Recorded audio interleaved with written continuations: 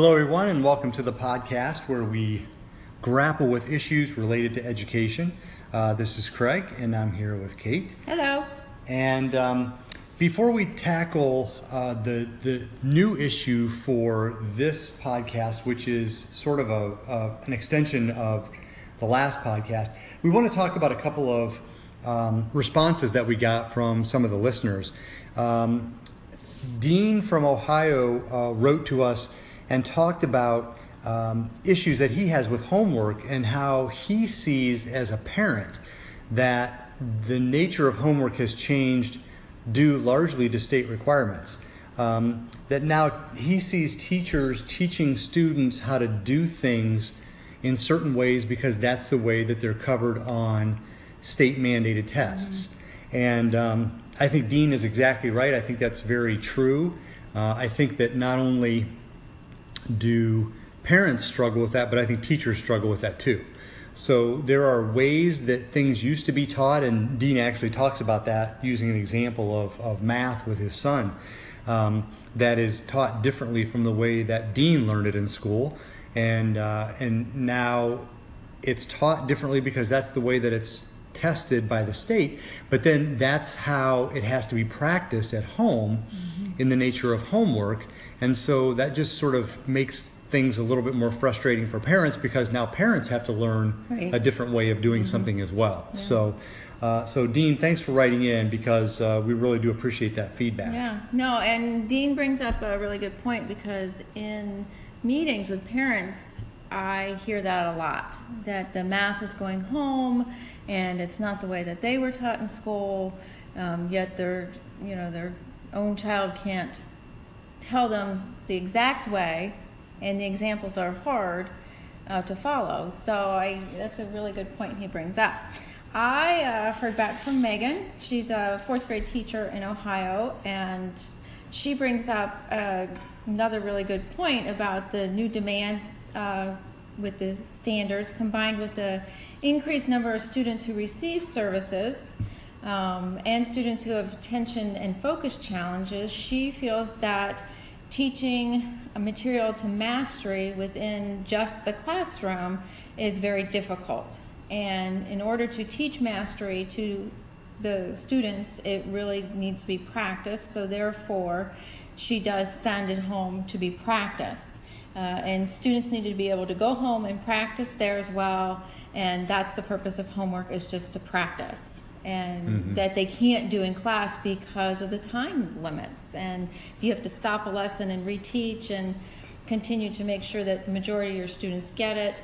Then practice needs to be done at home and so forth. And so she brings up a really good point. And so that leads, when we left the last podcast, I was kind of, afterwards I thought, oh my gosh, so now we brought up this great issue of homework. What do we do about grading homework?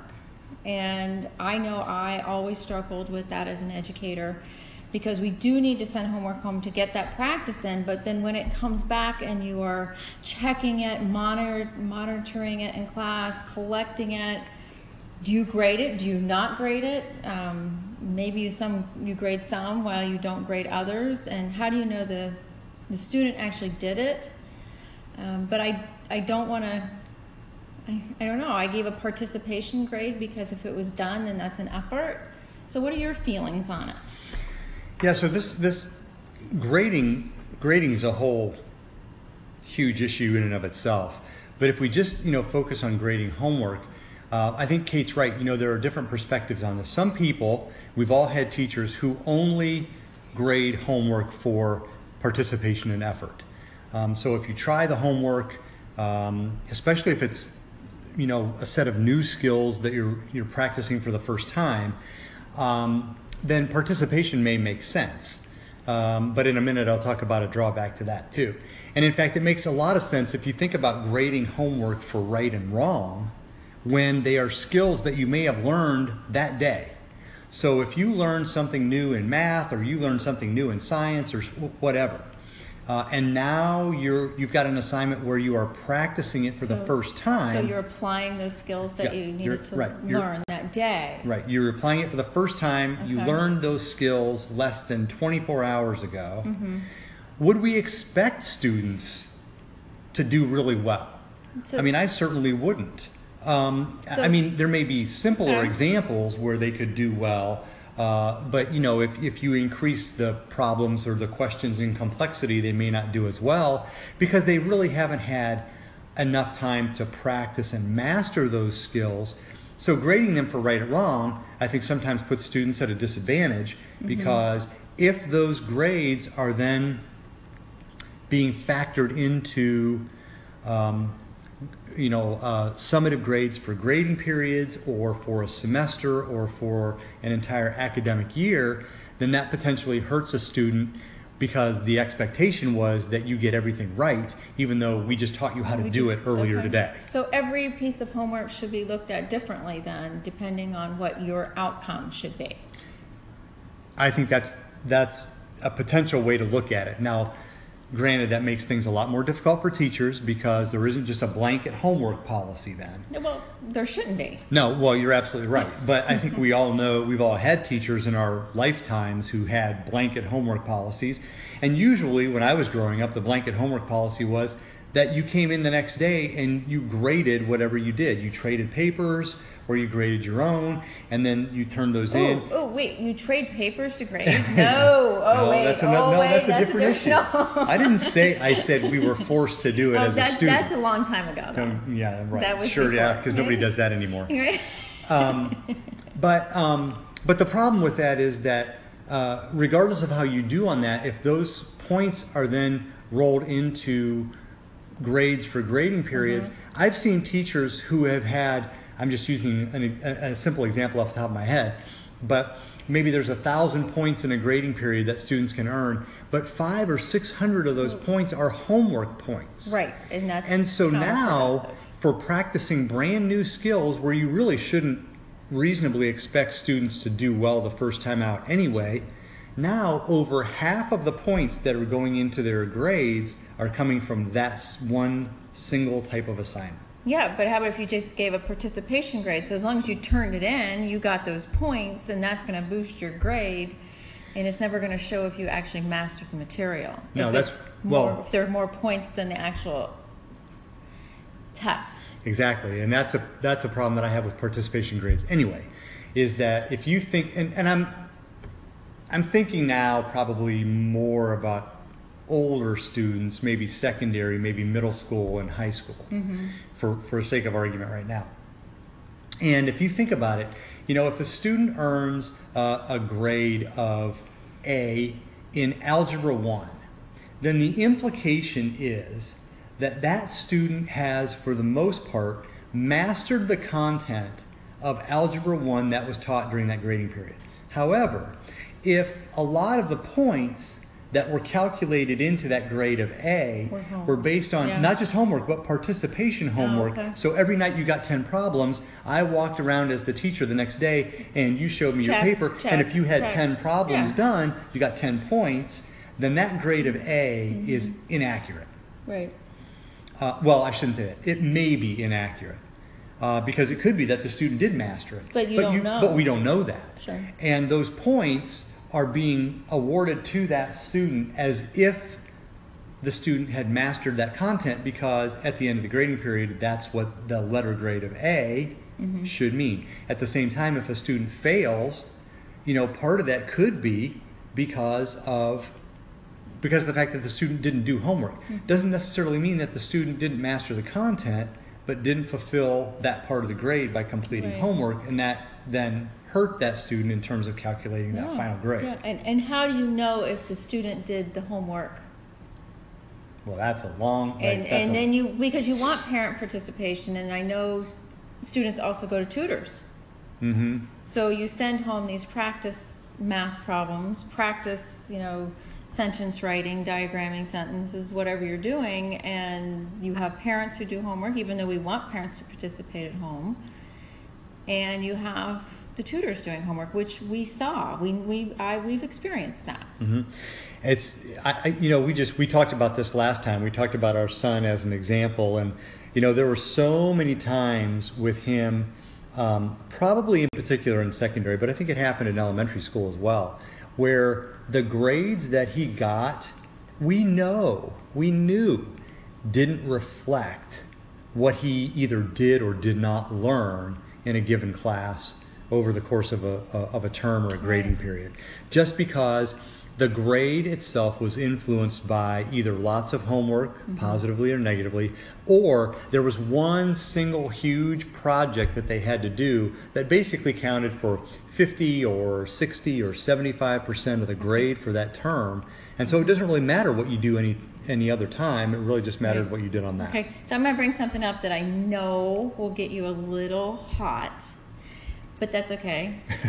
So how about when you have a student bring in something for extra credit that has nothing to do with the curriculum to help boost his or her grades, such as canned goods for the homeless shelter, or, well, let's just stop there. Yeah. Anything Yeah. that, but you can earn extra credit in my course if you bring in a box of Kleenex for the classroom. Yeah.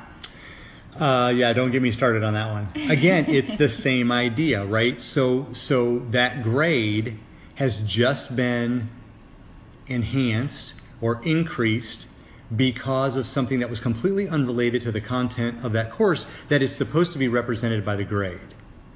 And so I have known teachers throughout my career in education for 30 plus years that have done that regularly. And Kate gave a good example, right? You bring Kleenexes in because that way the teacher doesn't have to pay for Kleenexes out of her pocket. Right. Or, I knew of a teacher who was very, very pro animal shelters and adopting animals and so forth. And so she loved to make donations to local animal shelters. And so she would charge her kids, or offer them extra credit if they would bring in bags of dog food and cat food that she could take to the shelters. Right. Again, it's a wonderful gesture. She's a wonderful teacher. I pat She's her a on the wonderful back. person. Yeah. But she actually had different levels of extra credit. They all were related to animal shelters, but depending on what you did, you got more and more extra credit. Yeah. And so I think that if you brought in it was like 2 or 3 bags of dog food or cat food, that whatever letter grade you earned that grading period, she would increase it by 1 entire letter grade. Oh, I don't remember that, but Yeah. Regardless. Yeah. Yes, we want to have our students be compassionate about a cause, but it should not affect their letter grades. It shouldn't be in the grade book. Right. So. Well, I can tell you just real quickly what I always used to do, and I'll tell you what the response was too. When I was teaching high school science, I always had kids come to me asking me for extra credit. Right. And so they would say, can we bring in an article that we find in the newspapers? But usually it was after they failed a test. Well, it was usually about 2 weeks before the grading period ended, Right. when they knew they were getting a failing And they grade. were calculating their grade. So they were desperate, which is fine. But so I decided very early on in my career that I have no problem giving extra credit, but it's going to be something that's related to the content of the course. So I used to give my students a 1-page handout with anywhere from 8 to 10 different ideas for extra credit activities, anywhere from 10 points to like 50 points. But they were all science related. And as much as possible, they were related specifically to the things that we had studied during that 9-week grading period. And so, you could earn 20 points by, yes, you could find an article in the newspaper related to science, but you then had to write a 3-page paper about what that article says and what it means to you and what it means to the world or whatever. And how you can relate it to the class. And how you could relate it to what we're studying in the class and so forth and so on. And once I started doing that, I probably saw 150 students a day. I probably had 3 or 4 that would ever take me up on those. Then they didn't want to do it. Well, then it was work. But in my mind, if it's going to improve your grade, then A, it does need to be work, and B, it needs to be related to what we're studying in class. I agree. I totally agree with that. So what's our takeaway when we're talking about grading, and regardless if it's homework or whatever assignment it is, what's your takeaway? I think the biggest takeaway that what I hope that people would take away is that, well, first of all, grading is a sensitive topic for teachers, because many teachers, if you question them on their grades, they'll get very defensive. Oh, absolutely, because they don't want to do anything wrong. Right, mean, and no. they don't want to be called out Right. that they're doing something wrong. And again, I'm not saying that we're accusing them of doing something wrong, but they are doing things that probably do not accurately reflect student performance in their class when they're doing those kinds of things. So for me, my hope is that what people take away from this is that when you think about grading in your classrooms, or if you're parents and you think about how your child's work is graded, that you at least be very reflective about how you grade and what your grading practices are, to really sort of examine, is this a good policy that I'm using? Is it really and truly fair to the student? Is it going to be, at the end of the day, at the end of the year, is this grade and all of the things that comprise that grade, are they going to be fair to the student in terms of being accurate? So I'm not talking about being fair to the student like every student needs to pass. That's not what I mean. What I mean is, does the grade that they get accurately reflect your impression of What they learned. What they mastered in your class? Right. And if you can do that by incorporating extra credit, and if you're comfortable with the nature of your grading policies based on that one single sort of accuracy issue, then in all likelihood, I have no problem with whatever you do and however you do it. So I would just ask professional educators to be extremely reflective about and critically reflective about how they grade and what goes into calculating those grades in an effort to be accurate. Yeah. What about you? I agree. It has to reflect what the student has learned. And when they walk out of my classroom, do they know the content? And I think that's important. So, Yeah. I don't know. Grades are a hard and subject, because when do you start grading? I've seen schools down to kindergarten give letter grades, kindergarten, first grade, and I really struggle with that. And why do we put a letter grade on everything for our students? And I don't know. Yeah, and I can tell you, this is not a PK-12 issue. This is a PK-16 or PK-20 issue, because I've seen some of these same grading habits and problems with my professor colleagues in institutions of higher ed. Right. So a lot of them do the same kind of thing, and it really makes me cringe, because for a lot of these kinds of things, especially when you're in high school and in college, there are some, well, even in elementary school, there are consequences to the grades that are given to students. But in high school and college, there are some really serious or potentially serious consequences related to those grades. But I think even down to elementary school, because when you're building that self-confidence within students and you're labeling them with grades, and it's so competitive, especially with social media and parents getting involved, and I just think all the way down to kindergarten, it gets so competitive with the grades. And we want our students to be good in every subject. We want our own child, we wanted him to earn good grades. Well, why? I mean, as an adult, we're not perfect in everything we do. So, I don't know.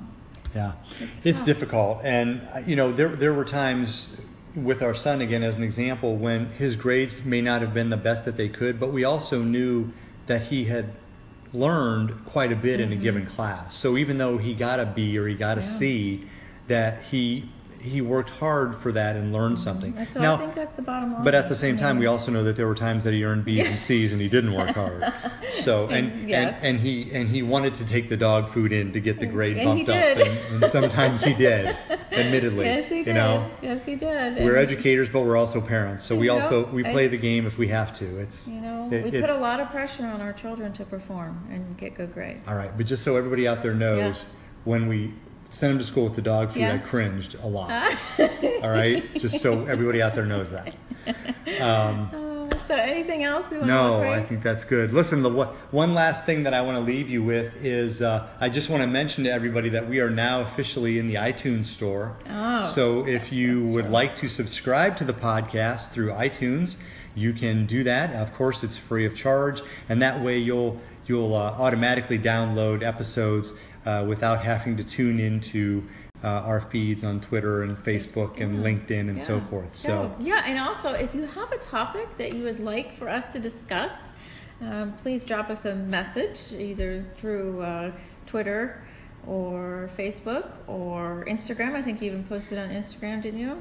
No, Twitter, LinkedIn, and Okay. Facebook. Okay. So yeah, just let us know. I mean, we have a list of topics that we plan to address in the near future. But if there's something that you would be interested in hearing our take on, please share that with us. Yeah. And as we said last time too, please give us any feedback, positive, negative, just your perspective or your experiences related to this particular podcast. And as we did with this one, we'll share some of those at the beginning of the next podcast. Absolutely. Oh, and maybe we'll have a guest next time because our son is supposed to be home in 2 weeks, and he is very interested. He is possibly going to be a future educator. He is definitely interested in the field, so maybe he'll show up and give his 2 cents on a topic.